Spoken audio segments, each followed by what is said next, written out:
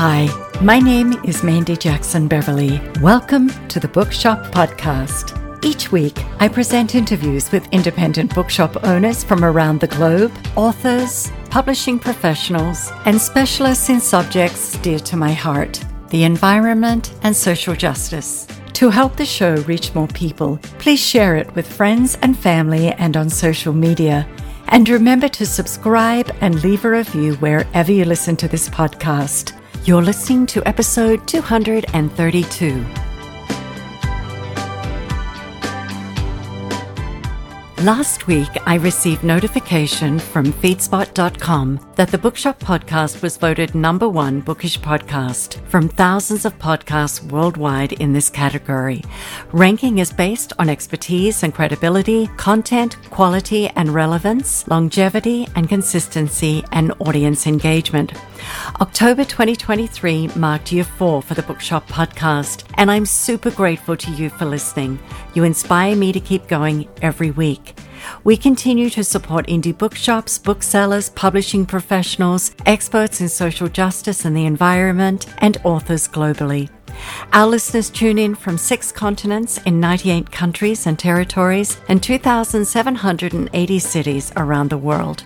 Thanks to the TBP team who continue to help me put this show together, Brian, Adrian, and Francis. Now, do me a favor and hit the subscribe button wherever you listen to podcasts, and let's get on with this week's interview.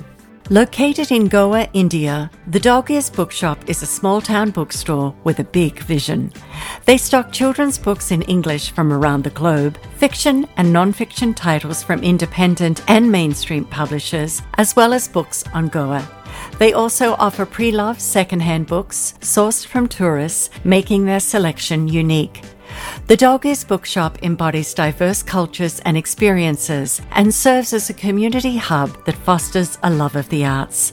To make books more accessible, they organize book fairs at local schools, colleges, and marketplaces, and host film festivals, author discussions, seminars, panel discussions, poetry slam events, theatre, and other workshops for children. These initiatives bring people together, foster a sense of community, and highlight the power of books to connect, inspire, and inform. Hi, Leonard, and welcome to the show. It's lovely to have you here. Thank you. Thank you for having me on your show. It's my pleasure. Let's begin with learning about you and what drew you to open an independent bookshop and online business with your co-founder, Queenie Rodriguez. So I was born in this place. It's the state of Goa in India. So I was born here. I did my schooling here. I did my engineering here. And then I took up a job with a software company that sent me first to Cleveland and then to Columbus, Ohio. And I spent about 6 years in the States. I did my MBA at the Ohio State University. And after that, I decided, so during my MBA, I realized the market for used books in the United States. And I thought that if I go back to India, I should start something similar that will allow used books to be bought and sold over the internet. So in 2005, I came back. Queenie was in the UK, she came back.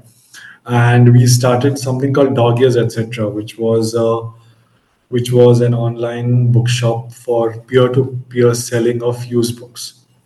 And the Dog Ears was a nod to used books, So, but that didn't go very well because I think we Indians are not very okay with the idea of selling our books, or giving away our books. At least that's what we thought. But we got a lot of requests for publishing. So in 2006, we started our self-publishing company called Cinnamon Teal. At that time, it was India's first self-publishing company. We moved to a new office in 2012. And in 2016, a storefront in the same building as our office got vacant. So the landlord said, can you help me find a tenant for that place? And something came over us and we said, we'll take it up. And we took it up and we opened a bookshop. So there was nothing premeditated about starting a bookshop. We just found this place. We thought it was nice. It's a very small place. It's 210 square feet. So, but then we also put a mezzanine. So it's about 4,400 square feet now. So the businesses that fall under the Dog Ears Bookshop are the Bookshop, the online bookshop, and your self-publishing business. Could you explain for our listeners a little bit about how that works? What it means is that if, unlike traditional publishing, where the author goes to the publisher and says, "Can you publish my book?" And then the publisher takes a call on many things, so whether it fits in its list, whether there is a market for it, whether it thinks that it's the right book to publish at that point of time.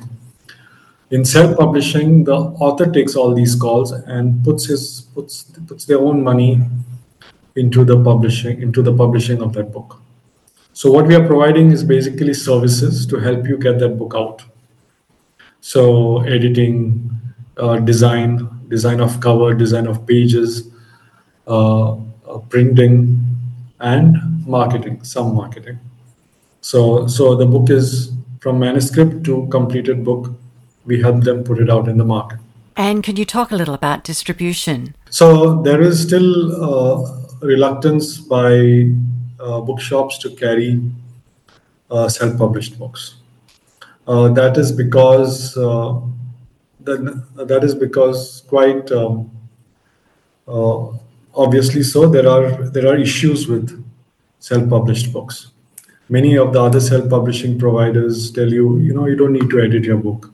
That's okay, and things like that. So the book that goes out is not really value for money, and so booksellers, the retail booksellers, are a bit hesitant to stock self-published books. So what we do is we put them online, we put them on our own website, we put them on several other online websites, and we make the book available that way. If the author can speak to a retailer and get their book stocked in that bookshop, we provide those copies also. And internationally, we make the book available through Ingram. So Ingram arranges for the books to be almost everywhere across all continents. Yes, Leonard, I agree with you. As an example, I'll use myself. When I first published my books, I self-published, and the first one definitely needed more editing. By the second one, I was a little happier, but by the third and fourth, I'd found an excellent editing team. I had a developmental editor, line editor, and a proofreader. And this brought the books up to the standard, which I was really happy with. And yes, editing is expensive. Then you have the formatting of the text, you have the book cover, and you have the marketing, which is expensive. That's true. And we asked the author to be hands-on with the marketing, because many authors think I've written, that's my job, I'm done. Now it's up to the publisher or the marketer needs to. But the market will not know of your book unless you push it out there, unless you talk about it. Yeah, so we asked the author to be hands-on with that because we think that the author is the best person to explain the book to the audience. And so we do a little bit of marketing. Yeah, as someone who speaks weekly with independent bookshop owners, whenever I bring up the topic of self-published books, there are two things that come up. The first being it has to be good quality. It must be of traditionally published book standard, and that includes the editing. It includes as we've said before, the formatting, book cover, but also your copyright page, which must follow the guidelines of a standard copyright page. The other issue is ask yourself as a self-published author, where do you buy your books? Do you buy them from Amazon or do you buy them from your local independent bookshop? Because if you aren't buying from your local independent bookshop, then why would you expect them to carry your book in their bookshop? It's important that you build up a relationship with booksellers prior to asking them to put your book on their bookshelves. For various reasons, many bookshops can't. They're so small, they have a limited amount of space, or maybe your book is a backlist and they're more likely to put frontlist books on their shelves, the books that people are asking for. Maybe they have a local author section, which would be ideal for your book. But you can't do any of this, and you can't expect bookshop owners to place your books in the store unless you've built up a relationship with the booksellers and that you make sure that is where you buy your books. Yeah, and that's a good point you make, because while speaking in general on their Twitter handles or on their Facebook handles, they say the book is available on Amazon, but they want the bookshop to also hold that book because it provides that visibility. It's like people can pick up the book and read it. Those two things don't go well with each other. I mean, you need to back up the bookshop as well. You need to tell people it's there at the bookshop. The books won't sell by itself, especially because there's no one else backing it up. So we ask them that if it's on their websites or it's on their social media handles, to tell people that your book is available in these bookshops, because they are not going to automatically sell themselves otherwise. No, they won't. And it's a tough business. There are quite a few self-published authors who have done extremely well, and they're making a good living selling their books. I think when I first started, which was in 2016, my book sold about 10,000 copies, which at the time I thought was pretty good. It's a very good number, yeah. Yeah, I thought it was too. Now, let's talk about Dog Ears Bookshop. What is the primary language of the books you sell? It's English. Most of bookshops, I think, in the metros and in many states are English bookshops. So so maybe like a 60-40%. There will be bookshops that have the language of that state. We have 22 recognized languages in India, so each state has its language. Like Europe, each state has its language. But we keep books of the language that is spoken in my state also. But percentage-wise, that could be 10 or 15%. Primarily, we sell books in English. And what about books in translation from other countries apart from English-speaking countries? Yes, we have a huge translation market. It's quite recent because people are just getting to understand the power of translation and what translation can do. So it's not only European languages or non-Indian languages into English, but it's also other Indian languages into English. And we find that a very nice way of understanding other cultures and getting a peek into their history and things like that. That market is slowly growing, but it's growing in very well. And we are happy to be part of that growth in the sense that we can bring these titles onto our shelves.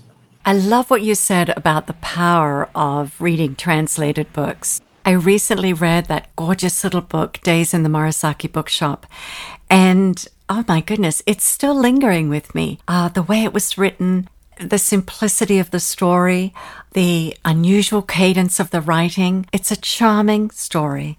Yes, and also, yeah, like you said, the cadence and also the way the imagery happens in that language. Sometimes it's difficult to bring it to English, but there are translators who try that and get it right most of the time. So it's interesting to see how language is used in different cultures to create an image and to communicate things. Yes, I agree. Now, you offer quite a lot of cultural experiences at the bookshop. Can you tell us about these events? We are in a state that's kind of divided by a river, and we found that not by design but just by happenstance, a lot of stuff was getting done in the north. There were a lot of events happening in the north, and a lot of these book releases and book discussions. And we thought that even though ours is a small bookshop, we'll make the space to have events in that small space. So we started. We did many things. We did workshops for children. We did pottery workshops.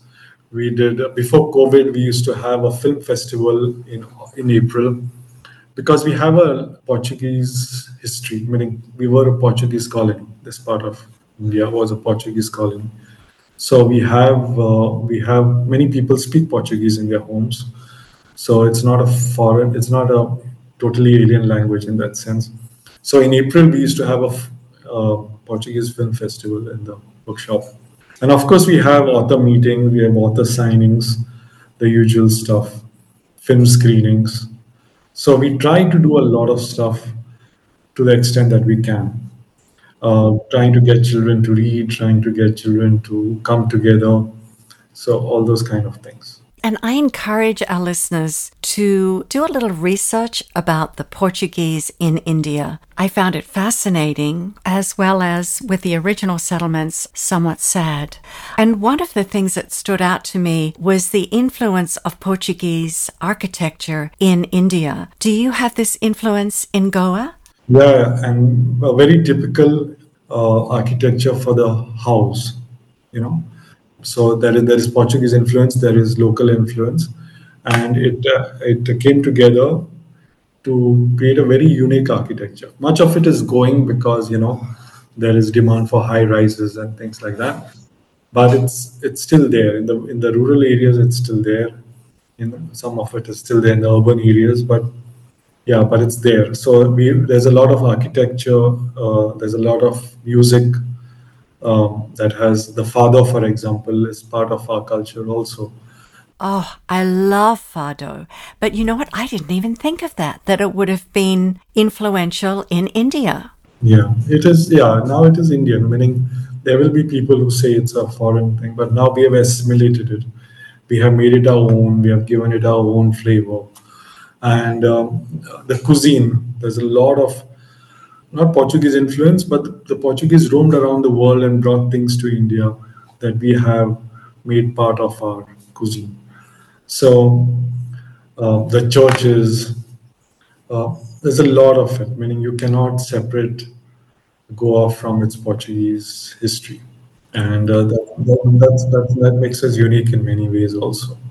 I think the beaches around Goa make that area unique too. They are absolutely stunning. Which leads me to my next question. For anyone with a few days in the area, what sites do you suggest they visit? Beaches, historical buildings, and parks?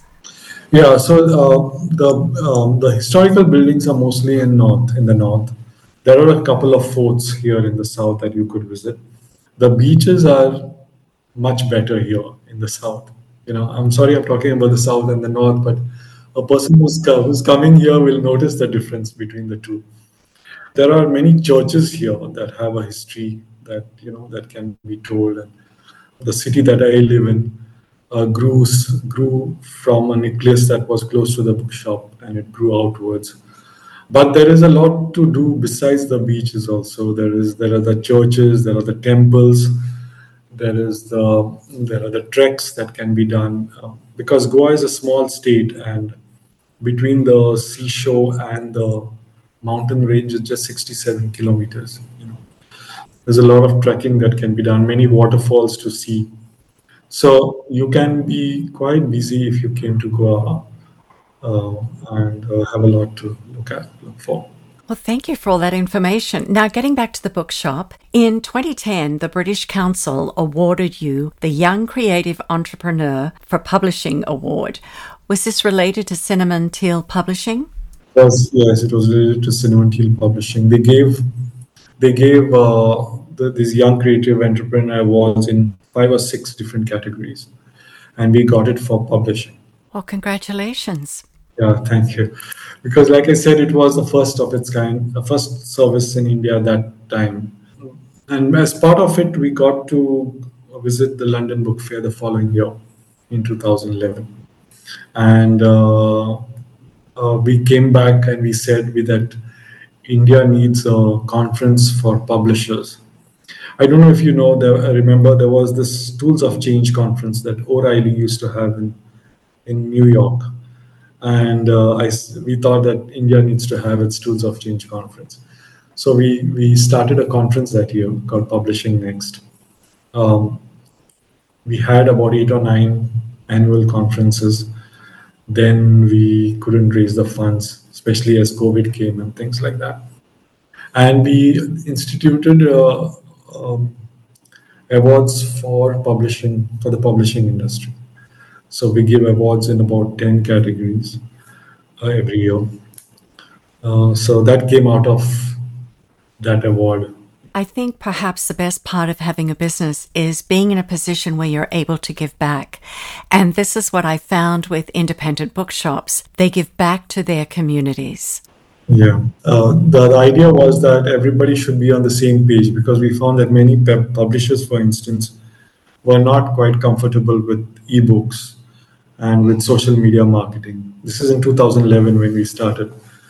And we thought that a conference like this will kind of even the field for everybody, so that everybody can come and share their best practices with each other. And how were you affected by the lockdowns in India? COVID, we did quite badly during COVID, because we were shut down for 3 months first in 2020, and then for a considerable period of time in 21. And that's the time that a few of us banded together and formed the Indian Booksellers Association. So that came out of that, because we realized that we needed to stay together and help each other and move forward, because nothing else was moving. Things were not quite going the way we thought they would. We were listening to reports that the government in Germany declared them an essential industry, and all these countries really getting behind their bookshops, and nothing of that sort was happening in India. So we thought we should band together and we should do something together. So that association came about during those COVID months. And did that help at all? It helped in the sense that, for example, even now, if a bookshop doesn't have a book, we immediately call on the others and ask, do you have this book? So the idea is not to let the customer go away empty-handed. So we get them the book somehow. So we are trying these kind of things to make sure that as an industry, as a book retailing industry, we can grow together. So it's similar to the American Booksellers Association, the same kind of thing in the UK, Australia, and New Zealand. Yeah, that's at a much higher level, the things that they do together and things like that. We are nowhere near that, but we are trying to do what we can. It's a start, which is great. Yeah, it's a start. Getting back to Cinnamon Teal Publishing, is there a sizable self-published author industry in India? Oh, it's huge, because there's everybody is mushrooming.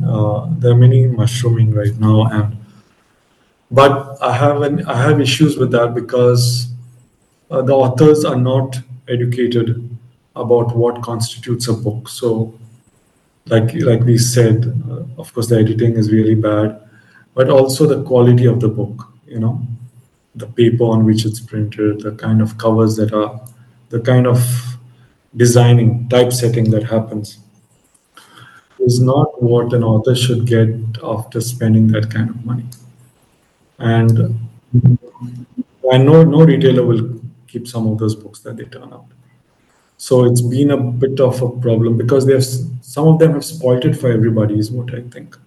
Yeah, and I like what you were saying earlier about speaking to the authors and letting them know that if they really want to sell books, they need to build up their platform online and in person. Signings are a great way to build relationships with readers, and that's what it's all about. Yeah. And I think author education is also important, because the author does not quite know what he or she needs to get, in terms of the quality of the book, in terms of support after the book is published, or even in terms of what they need to do to market the book.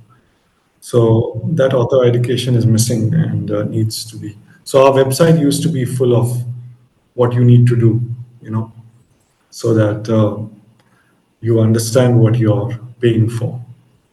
But it's not been quite the case with many others. So.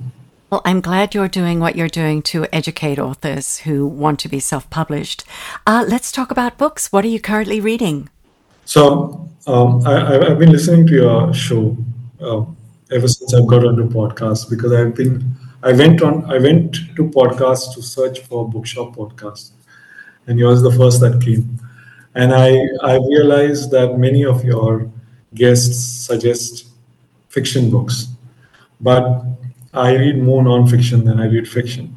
And even when I do read fiction, it's usually historical fiction that I read. So recently, I came across this book called A Bookshop in Algiers, which talks about this guy who is setting up a bookshop and publishing books uh, in the years leading to the Algerian independence from France. So very nicely said. You get a sense of history. Made me want to go and learn more about the whole independence movement. And because of that, I've now started reading books about bookshops. So the Morisake bookshop is also on my list, but right now I'm reading a book called A Bookshop in Paris by Nina George, which is about this guy who has a boat, who has his boat as a bookshop, and he goes down the Seine. And yeah, so um, but I read mostly about Germany and the World War. There's this Richard Evans trilogy about the whole war, before the war, during the war, and after the war. So I've been reading about that. So mine is mostly my interests are mostly in nonfiction and mostly in history. Yes, I love reading about history too, both nonfiction and historical fiction. Leonard, thank you so much for being a guest on the Bookshop podcast. Thank you for all you do to encourage reading and in educating authors who want to self-publish. Thank you for having me.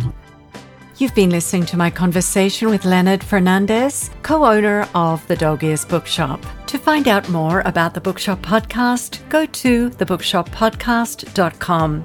And make sure to subscribe and leave a review wherever you listen to the show. You can also follow me at Mandy Jackson Beverly on X, Instagram, and Facebook, and on YouTube at The Bookshop Podcast. If you have a favorite indie bookshop that you'd like to suggest we have on the podcast, I'd love to hear from you via the contact form at thebookshoppodcast.com. The Bookshop Podcast is written and produced by me, Mandy Jackson Beverly. Theme music provided by Brian Beverly, executive assistant to Mandy, Adrian Otterhan, and graphic design by Francis Varala. Thanks for listening, and I'll see you next time.